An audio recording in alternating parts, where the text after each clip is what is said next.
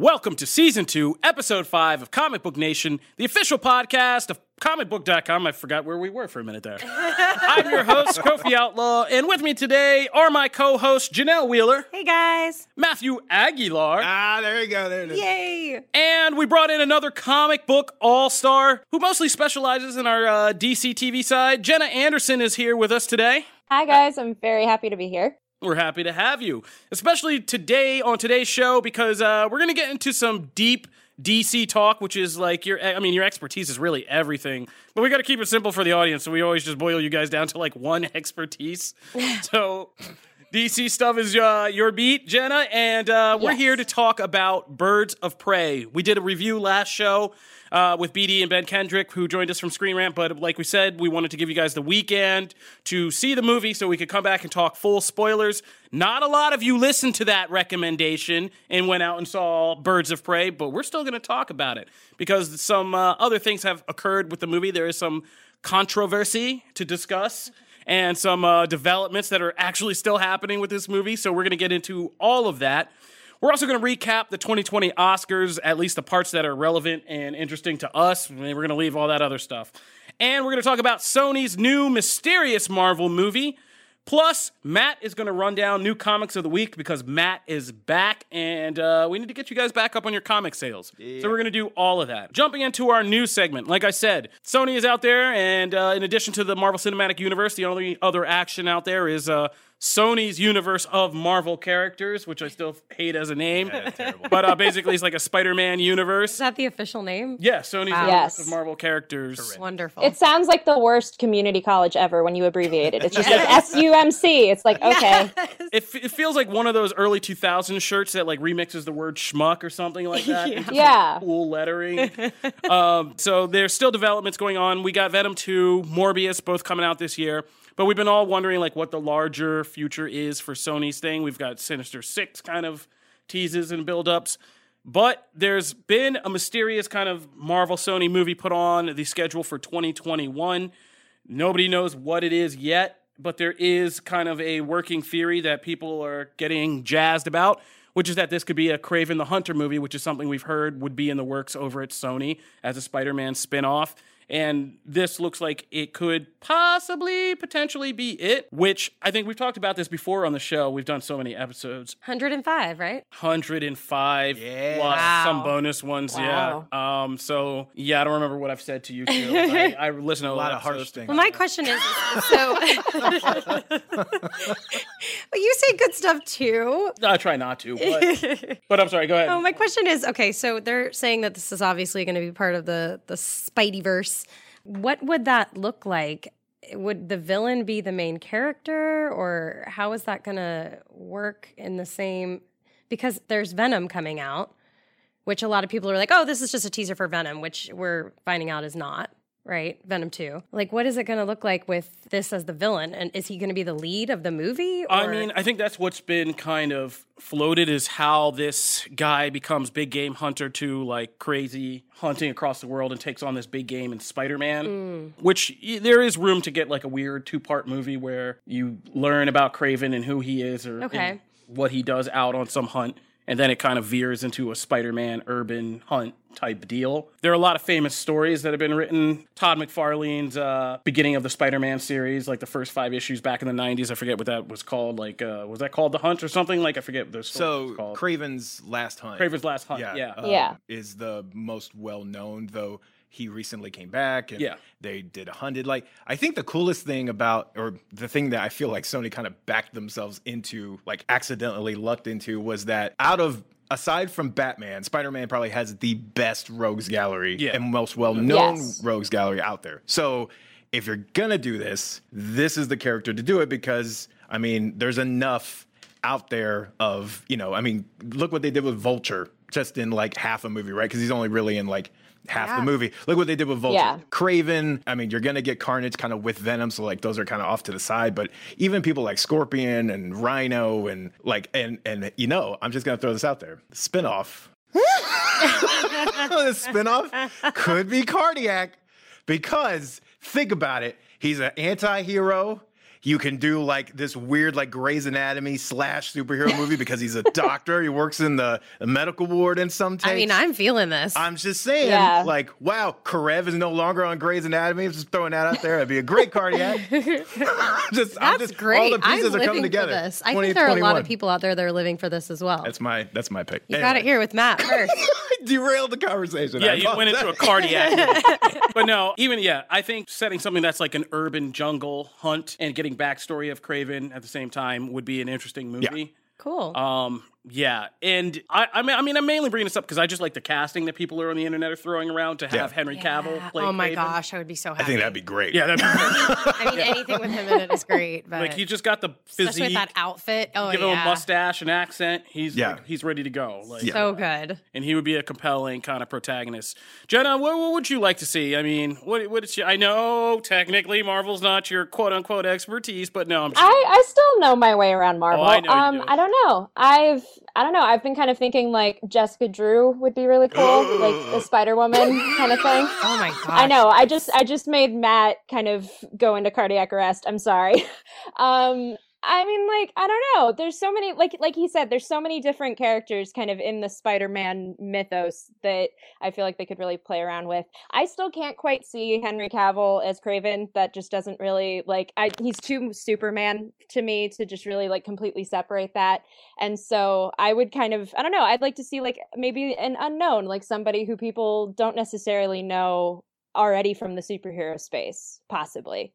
Also, I think Alistair Smythe and the Spider Slayers would be an interesting one to kind of deep dive into if you could create that, because then you can merge them rather easily. Like, Sony seems to be, let's go villain first, develop the side characters and villains, and then push them into a Spider-Man movie, right? So, I mean, if they're going to do that, then I could see a future Spider-Man movie with the Spider Slayers, which is such a big storyline in the books, or Jackal is another one that they could always do. So, yeah, interesting stuff. Is there any other character, if you can't have this, I mean, is there anybody else you would rather this be for this 2021 date? I mean, anybody here for that Silver and Black movie? Anything else? Yeah, I still think Silver and Black is like a really interesting concept. I'm kind of sad that it's gone through so many different like potential stops and starts all the way through the years, because I do think like Thelma and Louise in the Marvel Universe is a really cool concept. So if they went with that, or like a solo movie for one of them, I think that would be really cool too. Yeah, I am also on that train. I'm when I first heard that idea, I was like, well, that's weird. And then I read the premise and went, oh, that could work. Like, that's a really fun two characters that, you know, are like, I mean, Felicia Hardy's a pretty A-list Spider-Man character, but like Silver Sable is kind of further down the list, but she's really cool when you can use her right.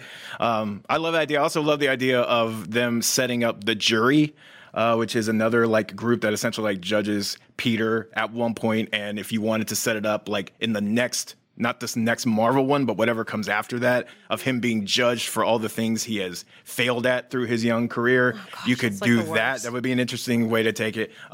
So yeah, no, I mean, there's a lot. The good news is there's a lot, but I don't see anything. I think Kraven is a no-brainer, a great, easy. Isn't easy. I mean, none of these are easy to pull off, but I feel like Kraven lends himself even to his dysfunctional family that is in a lot of Kraven's books. You have a built-in supporting cast with him, and then you can introduce him into a Spider-Man movie later on. So yeah, and it's really about like the writers more than anything. I mean, we all have seen some awesome ideas kind of not pan out because they didn't have great writing behind it. So okay, Christina Hodson, what you do? Yeah.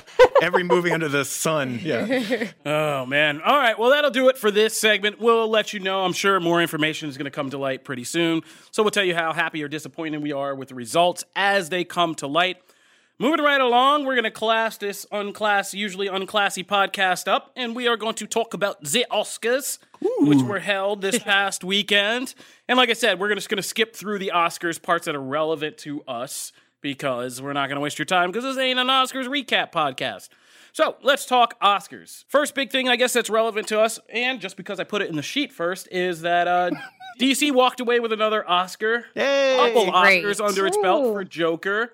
Not even in visual effects or anything like this time, or makeup like Suicide Squad, but actually Best Actor for Joaquin Phoenix, which makes, I mean, in Hollywood, it's pretty much like people are going to be going just for Joker roles just to get these Oscars. Yeah, right. Then, of course, for Best Composer for the haunting music in the movie. So that was a kind of a cool thing. A lot of people, and we'll get to this, but a lot of people were pretty mad, and there's some pretty funny trolly internet videos out there right now of people freaking out, DC fans, that Joker didn't get, not that Joker didn't win Best Picture, but that it lost to a movie that also won Best Foreign Film, Parasite. And now they're feeling like was the first time that category was ever changed to Best International Film. So they're not calling it foreign film anymore. Yeah, well, I mean, foreign has certain connotations. I was actually joking about that. Are people really... I was going to ask if people are really mad about that. No, people are really mad about that. Oh. Yeah. Because they think that winning foreign film or international film is like a Best Picture Oscar in itself. Oh, okay.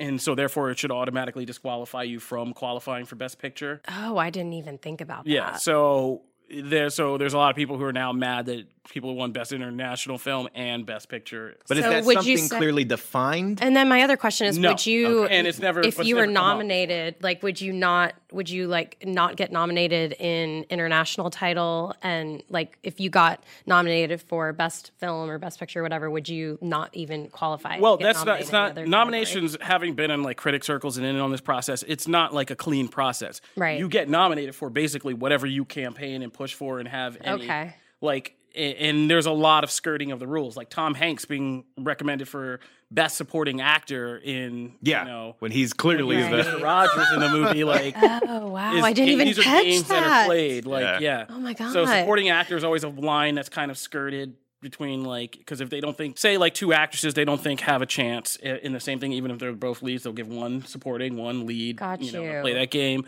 Wow, I never knew this. Yeah, there's I just a lot think of that everything's fair in the world. What is wrong with me? It makes me look at Hollywood like it's always trying to get over. You would think I'd know better after being on American Idol. It is, but like it's just what it is. Like, so everything's just a campaign and lobbying, and like, and that's how you get an Oscar. Yeah. It's like, it's not based on just merits. People don't just sit down. People don't even watch films unless somebody like lobbies them to make them aware that this film is there for them to watch. And then there's specific times you got to do it because you don't want to do it too early that they forget, but you don't want to do it too late so that they've already made up their mind. Like, there's a whole process. Oh my gosh. So, I think the makers of Parasite saw the door opening in multiple places because it was getting such a huge response here. It was getting such a huge response overseas. And so they just went for all the markets and flooded the market and came away big. Good for them. They didn't expect that, obviously.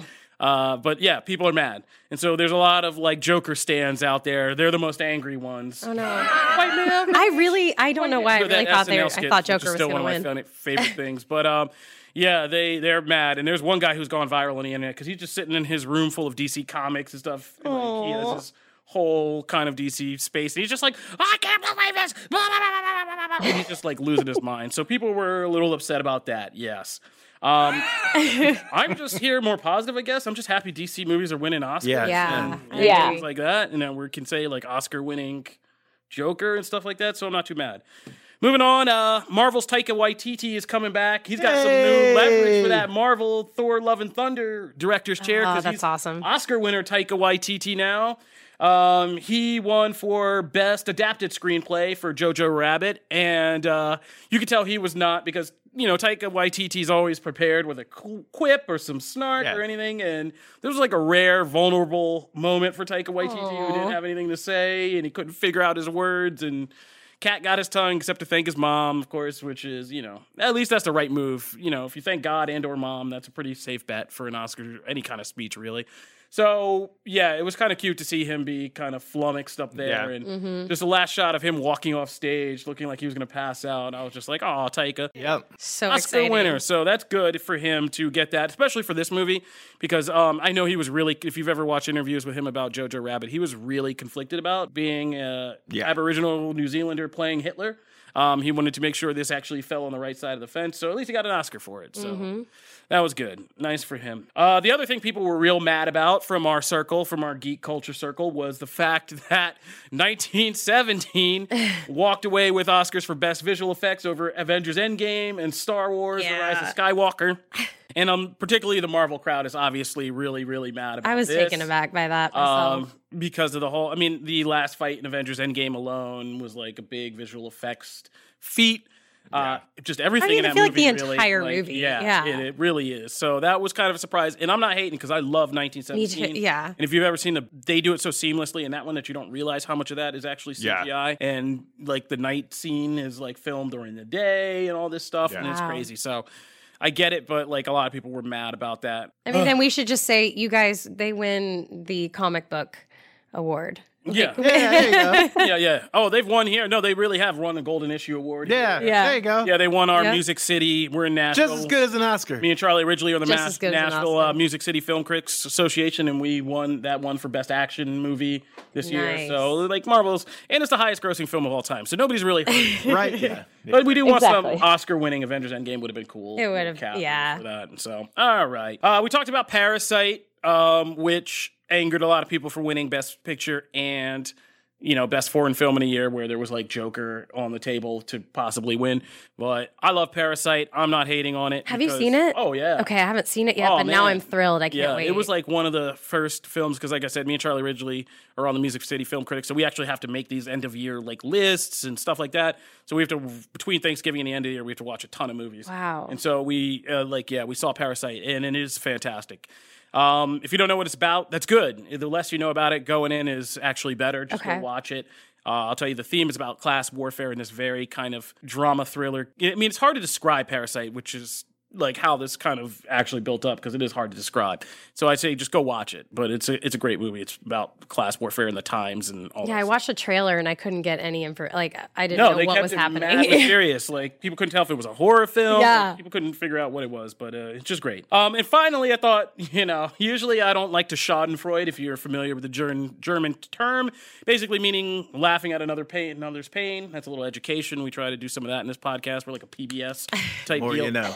So I don't like the schadenfreude, but like after all, I thought it was funny that after all the controversy about Martin Scorsese versus Marvel and all that stuff, poor Marty went home with like all those crazy nominations for The Irishman and just basically went home empty-handed.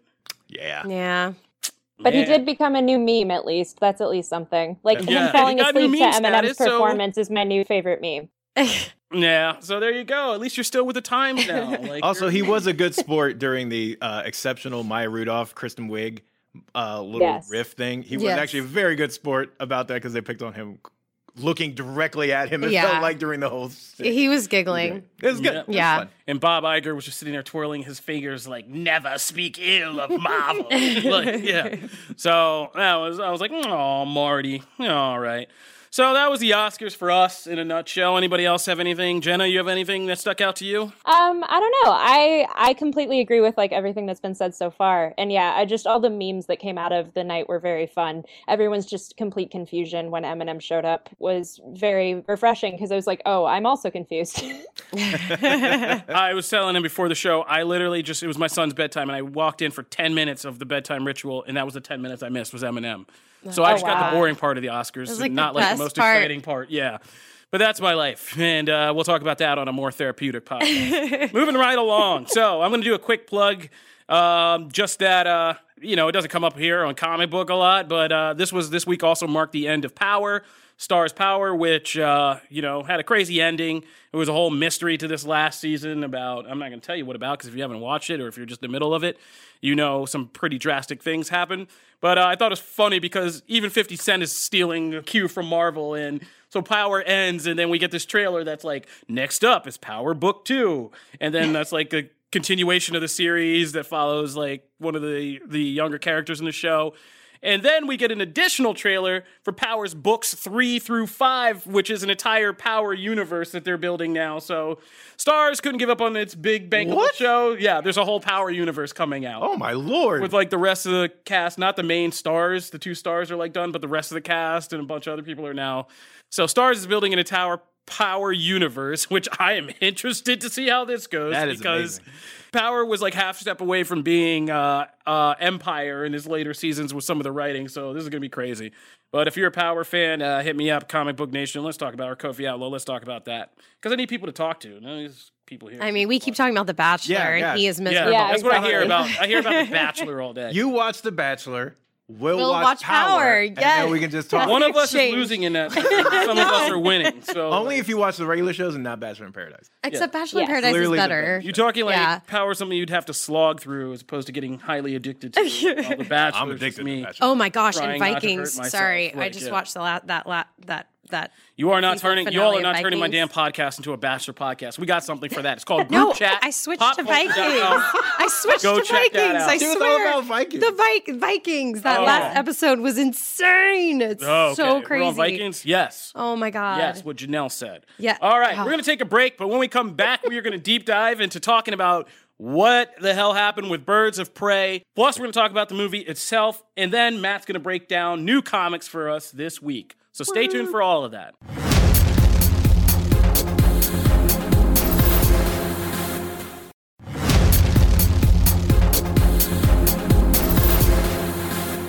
All right, so Birds of Prey. We heard from BD and Ben Kendrick last show. Just kind of going around. I think me and Jenna, we're the only two who have seen it, actually. I've seen it multiple times. I will admit to that. Because I saw an early screening and then I was like, I want to see it with a group of like general audience members and kind of experience it that way. So yeah, I'm on my multiple viewings at this point. Let's start with you because I went late night, and so it was just kind of like a weird scattering of people. Was it a weird vibe? It was a weird The whole vibe. movie seems like a weird vibe. I mean, granted, I'm coming from a place of being a huge fan of the Birds of Prey. Black Canary is my favorite character in anything ever. And so going into this movie, I was very optimistic and very hopeful and literally just following every single update. And it paid off for me. I love the movie. I think that it is definitely, it's finding a audience and it's finding people who are definitely responding to it in a way that other comic book movies might not have. It's just the thing of like that audience is still relatively small. So, which is kind of the problem that you have been talking about before. But like, just in terms of the movie itself, I think it does a perfect job. I know Gail Simone had a whole thread on Twitter about how the beauty of comic characters is that like they're elastic and you can kind of interpret them differently and portray them differently. And as long as you have the core element of them in the center, it still is good to go. And Birds of Prey does that in so many different ways. And so it kind of checked all of those boxes for me. How was the crowd experience? I'm kind of interested to see, like, when you went and saw it with a general audience. Well, so can we get into spoilers? Yeah. This is a full spoiler. Okay. Well, let's just say because they like big. Oh yeah. We got to flash it nice and big. Yeah. Spoilers! Yeah. Major spoilers! We're going to talk spoilers for Birds of Prey. Away. You don't want to hear spoilers for Birds of Prey? You should have been there opening weekend, but either way, exactly. Just come back in like 3 minutes. I'll speak very vaguely then, because I don't want to completely No, take you go full spoilers. Okay. They've been warned. Well, so when Black Mask explodes into a million pieces, I want to bottle the visceral reaction that I've seen from every audience that I've been in, because like the guy behind me on the Thursday night showing literally just like screamed out loud. Like he was like, that death and the way that it's executed is so different from what everyone was expecting. I think people expected like he was going to fall into the water and then like, I don't know, they'd like put him in jail or whatever, or he'd die as he'd hit the water. But the way that the death is shown, like every audience I've been in has just been like, oh this is insane.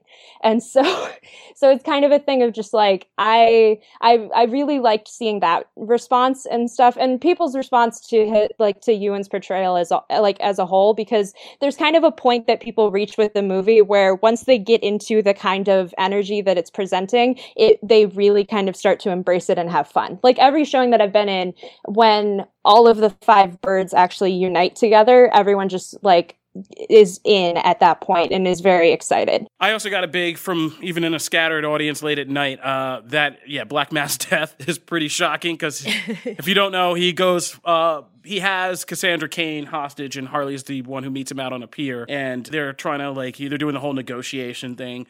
But Cassandra Cain says something to the effect of like, I got your ring back. And Harley's like, what are you talking about? And she holds up her hand and it's a grenade pin, because like she had gotten a grenade.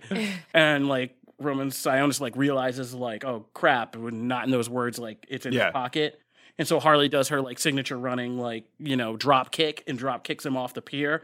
And he goes flying, and there's a shot that's like from the water looking up as he comes over the pier, and he's like mid-range to the arc, and he just blows up, and his pieces just go flying all over across the water. My God. And they look down, and they're like, whoa. And they're just like, it's just like pieces of him scattered all over the water. He's not coming back. Oh my God. Yeah, there was There is no kind of theory could Black Mask return. He is not going to Steve Trevor. In another DC movie. No. He's just in the afterlife being very sure mad. To say, this is my one and done. Yeah. He gets blown into pieces. And so, like, that was pretty shocking. He was like, whoa, because you weren't expecting it. I mean, the movie's violent and it has, like, curses definitely are, but even so, that was pretty gruesome. The other big moment that got a big reaction from my crowd was the awesome fight sequence where Harley storms a police station. Yes. To basically get Cassandra Cain. Because the way Birds of Prey is structured is Harley starts telling you the story, but it's like in the middle, so she has to keep going back and saying, oh, well, let me tell you about this bird, and you have to basically get her. Is it confusing at all, or not at all? Really, not at all, because it's done in a very fun Harley-ish kind of way. Yeah. So we get to a point in the story, and you see something happening. So Harley like walks into this police station, this whole sequence starts, and then she's like, oh, wait, like, I got to tell you how we got here. And then you see her, and it's like a whole side story about how she met Dinah Lance, how this had this encounter, then got a foul with, like, Roman Sionis, and then he tasks her to get Cassandra Cain for these reasons, and then, like, you begin to fill in more of the gaps of the story. And then it goes back, and there's this huge fight sequence in the police station. And the moment that people were, like, kind of thrilled where it was, like, she takes out one guy by, like, throwing her bat at the ground, and it bounces up and just cracks him in the face, and she catches it. That's and, great. Like, that's awesome. Yeah, and everybody was like, oh, that's the Chad Stahelski, John Wick moment that people were like, oh, my God. But, yeah, I think a lot of people reacted to a lot of the comedy and like kind of liked a lot of the comedy in the movie. People really seem to get a lot of reaction out of Dinah Lance and Journey Colette Bell like the most for the scene she had and kind of the stuff she does and kind of how of a badass she is in the movie. And of course, Mary Elizabeth Winstead got a lot of like laughs for just how like crazy her huntress is. And she has a pretty cool action sequence in the beginning too. So awesome. There were moments that definitely like got the thing, and there was humor, and they're funny little Harley moments in this that like I thought. And Margot Robbie, like it shouldn't be understated, does a phenomenal job in this movie, like as Harley. Like she is so into that role so perfectly that like it's just little things she does, like just the look on her face. Brandon kind of disagreed with me on this point, like. He said it was kind of slow. He liked it when it got to the action, the birds teaming up. But I actually liked the actual Harley Quinn kind of breakup story in the beginning. Stories. Because you have to understand it's like Harley Quinn breakup story, but in a very much a Gotham Batman setting. Yeah, we have in a to side know of Gotham what that happened. like we don't see though. Like the underworld. This is like the first real movie in the Gotham. Not Suicide Squad played with that idea, but not really. But this is actually like you watch Harley just going through the Gotham underworld, just, the clubs that she goes to, the parties that she goes to. That's awesome. What kind of social situations there are amongst like all these criminals and, questionable people like who live in Gotham. That's really interesting. And like you get some comic references in there too of like she gets her hyena and she joins the roller derby team. And so you get kind of like the moments of Harley that we see her in the comics, and then you kind of see that being weaved in the process. That seems very satisfying. And so like it's actually like very interesting world building and how Harley kind of functions in that world is very interesting, and how Margot Robbie plays it. Yeah. It's just like when she comes out of a bar and she's hammered and like tired and it's daylight, and there's another guy after she's announced that she's broken up with the Joker for real, and there's this huge dude in the alleyway, and you saw that thing in the trailer where she kind of like and like shrugs her shoulders and like knuckles up, and like it's moments like that are just so great in the movie, like, and it's because it's real life, and especially in a uniquely kind of like female way kind of experience. Like exactly, I had a bad breakup. I went out and partied. I got too drunk. I come out. It's daylight. Now I got this crap to deal with. And Margot Robbie perfectly plays that line between like over the top, larger than life comic book character, but very relatable female problems. Yeah, like grounded female problems. And really cool. Balancing that is something I was actually most impressed about, because I actually did like the whole Harley story. Does it take away from the Birds of Prey story? Absolutely. But like it was also, entertaining on the whole point of this movie was that Margot was like, Harley can't be by herself. She needs a group of people to be around her. And so she kind of, and like people had said, like, why didn't you just do a Gotham City Sirens movie when Ivy and Catwoman are much more well known? And she was like, I want to use the clout that I have as Harley to be able to introduce these characters that I found in the comics and that I love, but that wouldn't necessarily get a movie until like 5 or 10 years after now. And so like I was kind of at the point as a Birds of Prey fan, I kind of knew like this was not going to be a standard Birds of Prey movie, but I would still get the little moments of introducing the team and introducing the canon. There's a scene with Dinah Lance where Renee talks to her about her mom, and she kind of like, it's a little bit of a tease if you know what's coming in the comics and you know that she has the canary cry. But if you're a general audience member and you don't know, it just sounds like, oh, her mom helped the police and then got killed somehow in the process.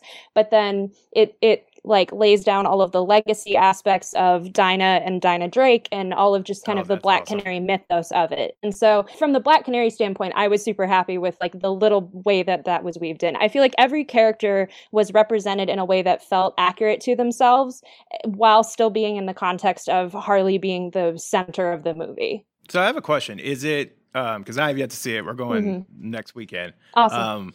Is because I feel like I ask about Huntress all the time because I love Huntress, but I love Helena Bertinelli Huntress, and I like the whole mafia ties and stuff like that. Is that stuff laid out here? Like Margot's, very much. It's that version of her. Okay, cool. Absolutely. Very much so. And like the awkwardness of her origin story of her being like, oh, I had this traumatic thing happen to me as a little kid and then I was raised to be an assassin. Like the way that manifests into her character is really unexpected and really interesting to me. And it's kind of like, yes, this is how Huntress should kind of be portrayed always, but like certain portrayals have kind of leaned into like the femme fatale aspect of it. And it's like, no, she's going to be awkward. She's never dealt with people before, really. Yeah.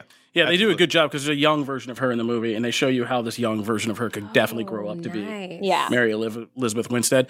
And her origin is actually the catalyst for the main plot of the movie. Okay. Yeah. Like, the main plot is getting the Bertinelli diamond, which has this code that that's what I heard lead about to the whole Bertinelli thing. fortune, which would give Roman Sionis the power that he needs to get away from his family. Because that's what he is. And like Jenna says, there's these sketches of things of the deep character cuts from the comics that are constantly thrown in, but not in a way that overpowers the story. Yeah. So Roman's whole thing, when somebody asks him, he's trying to make a deal with like a Chinese gang member, and he's like, and the Chinese gang member's like, dude, you're like a Sionis, why don't you just go to your family? And he like spazzes out because he doesn't want to be mommy and daddy's boy anymore, and he wants to build his own empire. And that's the whole thing about it. So he's trying to get the Bertinelli diamond to do that so he can find the fortune and have the money to buy everybody he needs to buy in the army he needs to build and become the most powerful thing so he can basically screw you to his rich parents. Okay. Well, and throughout the movie, there's all these little Easter eggs of like signs for businesses or like security companies or whatever that are his family company. Like it's like Janus Security or Janus Realty or whatever. And you just it's never lingered on. It's not like a thing that the camera actually shows you, but you can totally see it in the background. And it's like, oh yeah, this kind of proves like just how much the Sionis family has kind of taken over Gotham. And so the big thing about the Sionis family, the history of the Bertinelli family and the mob, and like the connections, one of the big kind of reveals is that Victor Zsasz is one of the people that Huntress is not actually after Sionis. She's after his henchman Zsasz because he was one of the gunmen that gunned down her family. Okay. And so awesome. Like at a point where the final thing where Zsasz is about to kill Harley and Cassandra Cain, like he just gets a crossbow through the neck. Oh, yeah. And that's when it revealed, like, oh, that's who. That's awesome. He's after. Yeah. Okay, that makes me happy. And so, so that, I mean, Huntress was great. And, like, I really do hope they introduce Batgirl and then combine them all into, like, with the Birds of Prey because, seriously, like, this version of Black Canary, Huntress, and Renee Montoya, who has one of the better stories that I liked in the movie, that is a great way to do kind of, to address something like workplace inequality between the genders is her story, and it's never heavy-handed or over the top or this is a social issue. It's just like a real hard-boiled kind of story about a female cop who got screwed over by her department and is trying to take down Sionis, and nobody wants to help her because there's like, people are bought. And does she ever become the Question? No. Not in this. No, this one's just about, they don't go that deep. Like, it's limited screen time. So this is just about literally the Birds of Prey figuring out to come together and being like, Harley, get the hell, without Harley. So do you think that it will live on after the box office opening weekend? Do you think there will be more? I think, and this is what I want to get to, and we'll shift the conversation, because I want to talk about how this movie was marketed. As we speak, Warner Brothers has gone back to the mat to change the name of the movie to Harley Quinn, Birds of Prey. That makes way more sense. Yeah. And why was it not that to begin with? Well, there's two trains of thoughts. People have said and argued, and I think, Jenna, you wrote an excellent article about why this is like a good thing for the name change, and we'll let you state your point. My thing is, at this point, me and Jim were kind of arguing about this yesterday, but yes, at this point, you have to make that name change. My thing was, the name was fine in the beginning, like, I mean, your little funny emancipation of someone, you know, all that. I think the movie wasn't marketed correctly because as we were breaking down The Office today, okay, so you have Birds of Prey. This is a movie that has, as its major stars, you know, Margot Robbie, Mary Elizabeth Winstead, but also a kind of up-and-coming black actress that's a breakout star playing, you know, Journey Smollett Bell. You have one of the most iconic Hispanic actresses of all time, Rosie Perez. You have a young Asian actress who's playing Cassandra Cain. What's her name? Ella J. Bosco. Ella J. Bosco. This movie is written by a female writer who's part English, part Taiwanese. It's directed by an Asian director, female director. And, like, none of this stuff is highlighted in the marketing. Wow. Yeah, I would never know any of it. This is a movie that you could have applied literally to, like, a worldwide demographic base of people to say, and even older ones. Like, people would have shown up. There are people who are insanely loyal to somebody like Rosie Perez. And if you say, hey, Rosie Perez is in this awesome big new superhero movie, like, people would have shown up that maybe didn't give this movie a second look. If you say, hey, even it's Journey Smollett Bell, you know, even if you use the controversy of her brother or other things, or just to say, hey, let's highlight her. She gives a really fantastic performance, and you haven't met her before, and who's in this movie, and people will be like, oh, you know, there's certain sectors that be like, oh, they got a black canary. Let's go check that out. To the Asian community, like, hey, look what we've put into this movie to give, you know, we need more storytellers from your community, more actresses. Like, here you go. Like, here's a whole movie. And get people behind this movie as opposed to the way it was marketed to just through Margot Robbie and the Harley Quinn character, which you do need to lock down your core comic book audience. That is the selling point. But, like, on a larger, much wider global scale, you had all the ingredients to really kind of make this not just, hey, this is a girl power movie, but, like, here's diversity in femininity. Like, here's a bunch of different women from a bunch of different backgrounds coming together to make this awesome movie. Like, let's make that a thing. Like, and there's a way to have done that with that's not exploitative, but just kind of highlighting, as opposed to the way they marketed it, which is you don't know, like, who's in this, like, and who they're playing, and, like, who these other characters were so much, because the marketing really leaned into any of it. Yeah, I mean, if I were, I'm, and like Jenna, I'm a big Birds of Prey fan, but which is part of the reason why I was probably a little off-put by the initial thing of making Harley the center point, because I am a Batgirl stan, so, like, I get that, right? But also, like, it totally made sense. I got it. And I love the reasoning of Robbie of wanting to highlight other lesser known, I mean, let's be honest, like, some of my favorite characters, like, D-list people, right? So it's nice to see, like, somebody raise them up and, like, give them some shine. But I agree that if someone who is not, like, the end all be all is Margot Robbie's Harley Quinn, if I didn't know those characters, I would look at those trailers and go, oh, it's a Harley movie. There's nothing else. Like, they give no one else other than Ewan McGregor, who doesn't need the shine. They give everybody else, the other three main leads who are all women, almost zero trailer time, zero TV spot I doubt a time. normal person, because the only time they even mention their names are in that big spread when Harley's walking away with the fireworks. And I doubt even, like, 90% of average audiences could match the names to the actual people in the movie. I mean, I will say, for marketing purposes, I don't even have cable. All I do is streaming, all of the streaming services, and YouTube and Twitch. And I saw nothing ever at all about this movie unless I was here talking to you guys about it. Too. I did not. And it's a huge base. I mean, even like Twitch, it's not properly, like streaming sites like Mixer, Twitch, things like that, YouTube, it's not accessed enough because we're all the nerds that, like, love this stuff, and it's not being shown to us. It's being shown to people watching Dancing with the Stars, and it's like none of those people are going to go watch this. Yeah, there's a little bit of disconnect there. I mean, it's know your audience a little bit. I do think there's, like, definitely, when you look at, like, the box office of Suicide Squad, even though that movie has its problems, it's like it made bank in a way that general audiences would look at someone like Harley and be like, oh, I recognize her. But like I remember asking my mother-in-law, and she was like, oh, it's that Suicide Squad sequel, like, because that was how she interpreted the trailers. And so I even, like, for me, what I wrote last night with the title change was that the way that the TV spots were already being constructed was that, it would give you a lot of footage that you couldn't really parse, but then at the very end it would say, like, Harley Quinn in, and then it would say Birds of Prey and the whole title card. And so the fact that they changed the title, which was only really on movie theater websites and on various, like, internal things for movie theaters. It's not like they're going to go into the movie and like edit the movie, from my understanding, to put in this new title card. Okay.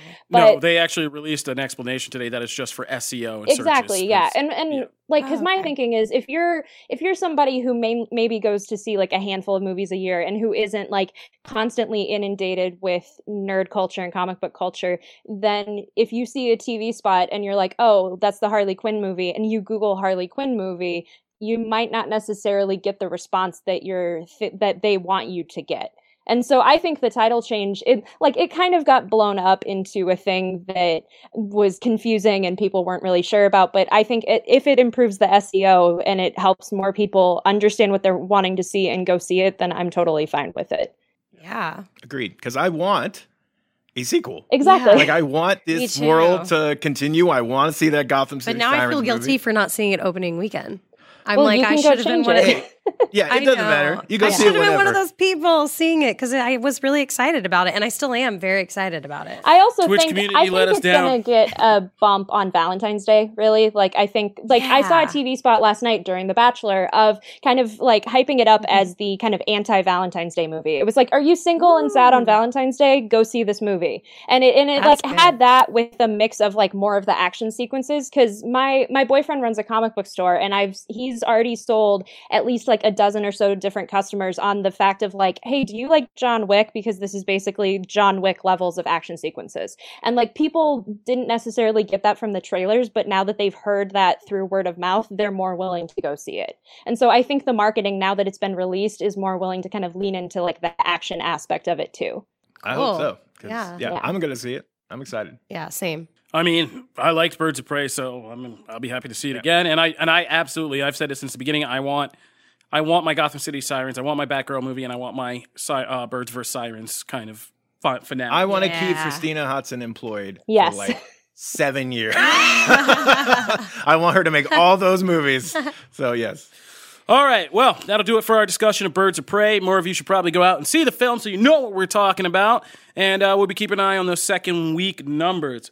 All right, Matt, to close out the show today, what comics should we be buying this week? Well, so to lead off the bat real quick, we have a little bit of breaking news. So I know some people in the office have heard me try and explain DC Metal, which was an event that came out and was like ridiculous, over the top, balls to the wall, Scott Snyder and Greg Capullo, and I loved it. And it sold like a ton of copies. So it should be no surprise that over the last couple of days, they've been teasing that the Encore is coming and things like that. So today they finally announced that Dark Knight's Death Metal, awesome, right? Great name, is coming. The setup is actually pretty interesting. It's actually spinning out. We've talked about it on the show a couple times. Justice League has been doing this like huge buildup with Perpetua, and like Dark Multiverse is still kind of coming, and that's what DC Metal dealt with. They stopped it for a time. This event sees the Dark Multiverse succeed and take over. Superman is like exiled to actually power the sun for like eternity, right? So he's gone. Wonder Woman and some other people have formed are trying to kind of take the political way of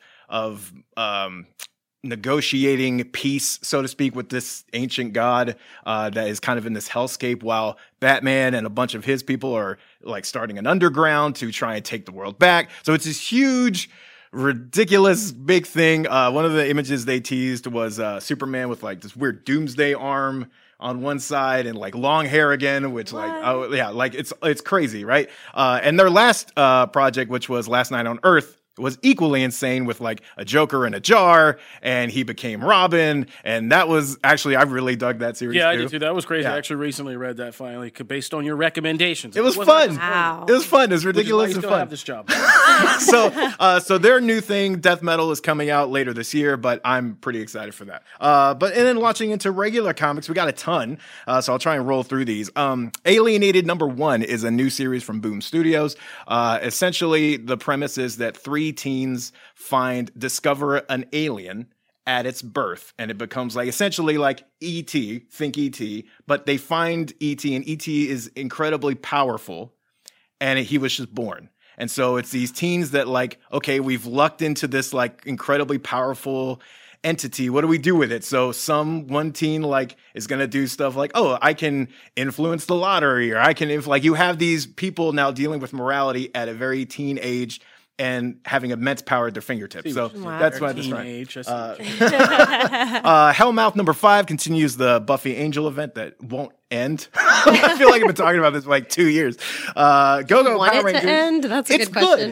Okay. It's good. It's just really long, and it's like it's got its own series, plus it's an Angel and Buffy. So literally, you get hit 3 times a month with it, and so it's just like, okay, like it's really, we're only on issue 5. I think it's like an 8-issue series. So anyway, Go-Go Power Rangers number 29, the March to the final issue, number 32. This was a very good issue, so definitely check that out. Batman Pennyworth, R.I.P. number 1. This was, me and Kofi had talked about on the show before, the Tom King run of Batman. If you have been keeping up with that, you will definitely want to check this out. This occurs, just FYI, I won't go into like spoilers for this, but this does occur before Nightwing becomes Nightwing again, so it's still Rick Grayson, which I hated that concept at the beginning. They've somehow sort of won me over. He's still Rick Grayson here, but I will say it definitely hits you in the feels. You will actually probably feel a little bad for Bruce Wayne because he just gets hit by a lot of stuff, but it's all like, there's no action. It is all straight up like family dysfunction. Wow. And it's really interesting. To me, that's like when Batman is sometimes at his best. Catwoman number 20. Green Lantern season 2 number 1 comes back. Harley Quinn and Poison Ivy number 6, which is the finale of that arc, which has been pretty fun. I've enjoyed that arc. And then we have Wonder Woman number 751. If you've been following the middle grade in DC, they used to be called DC Inc. books, but middle grade books, Zatanna and the House of Secrets.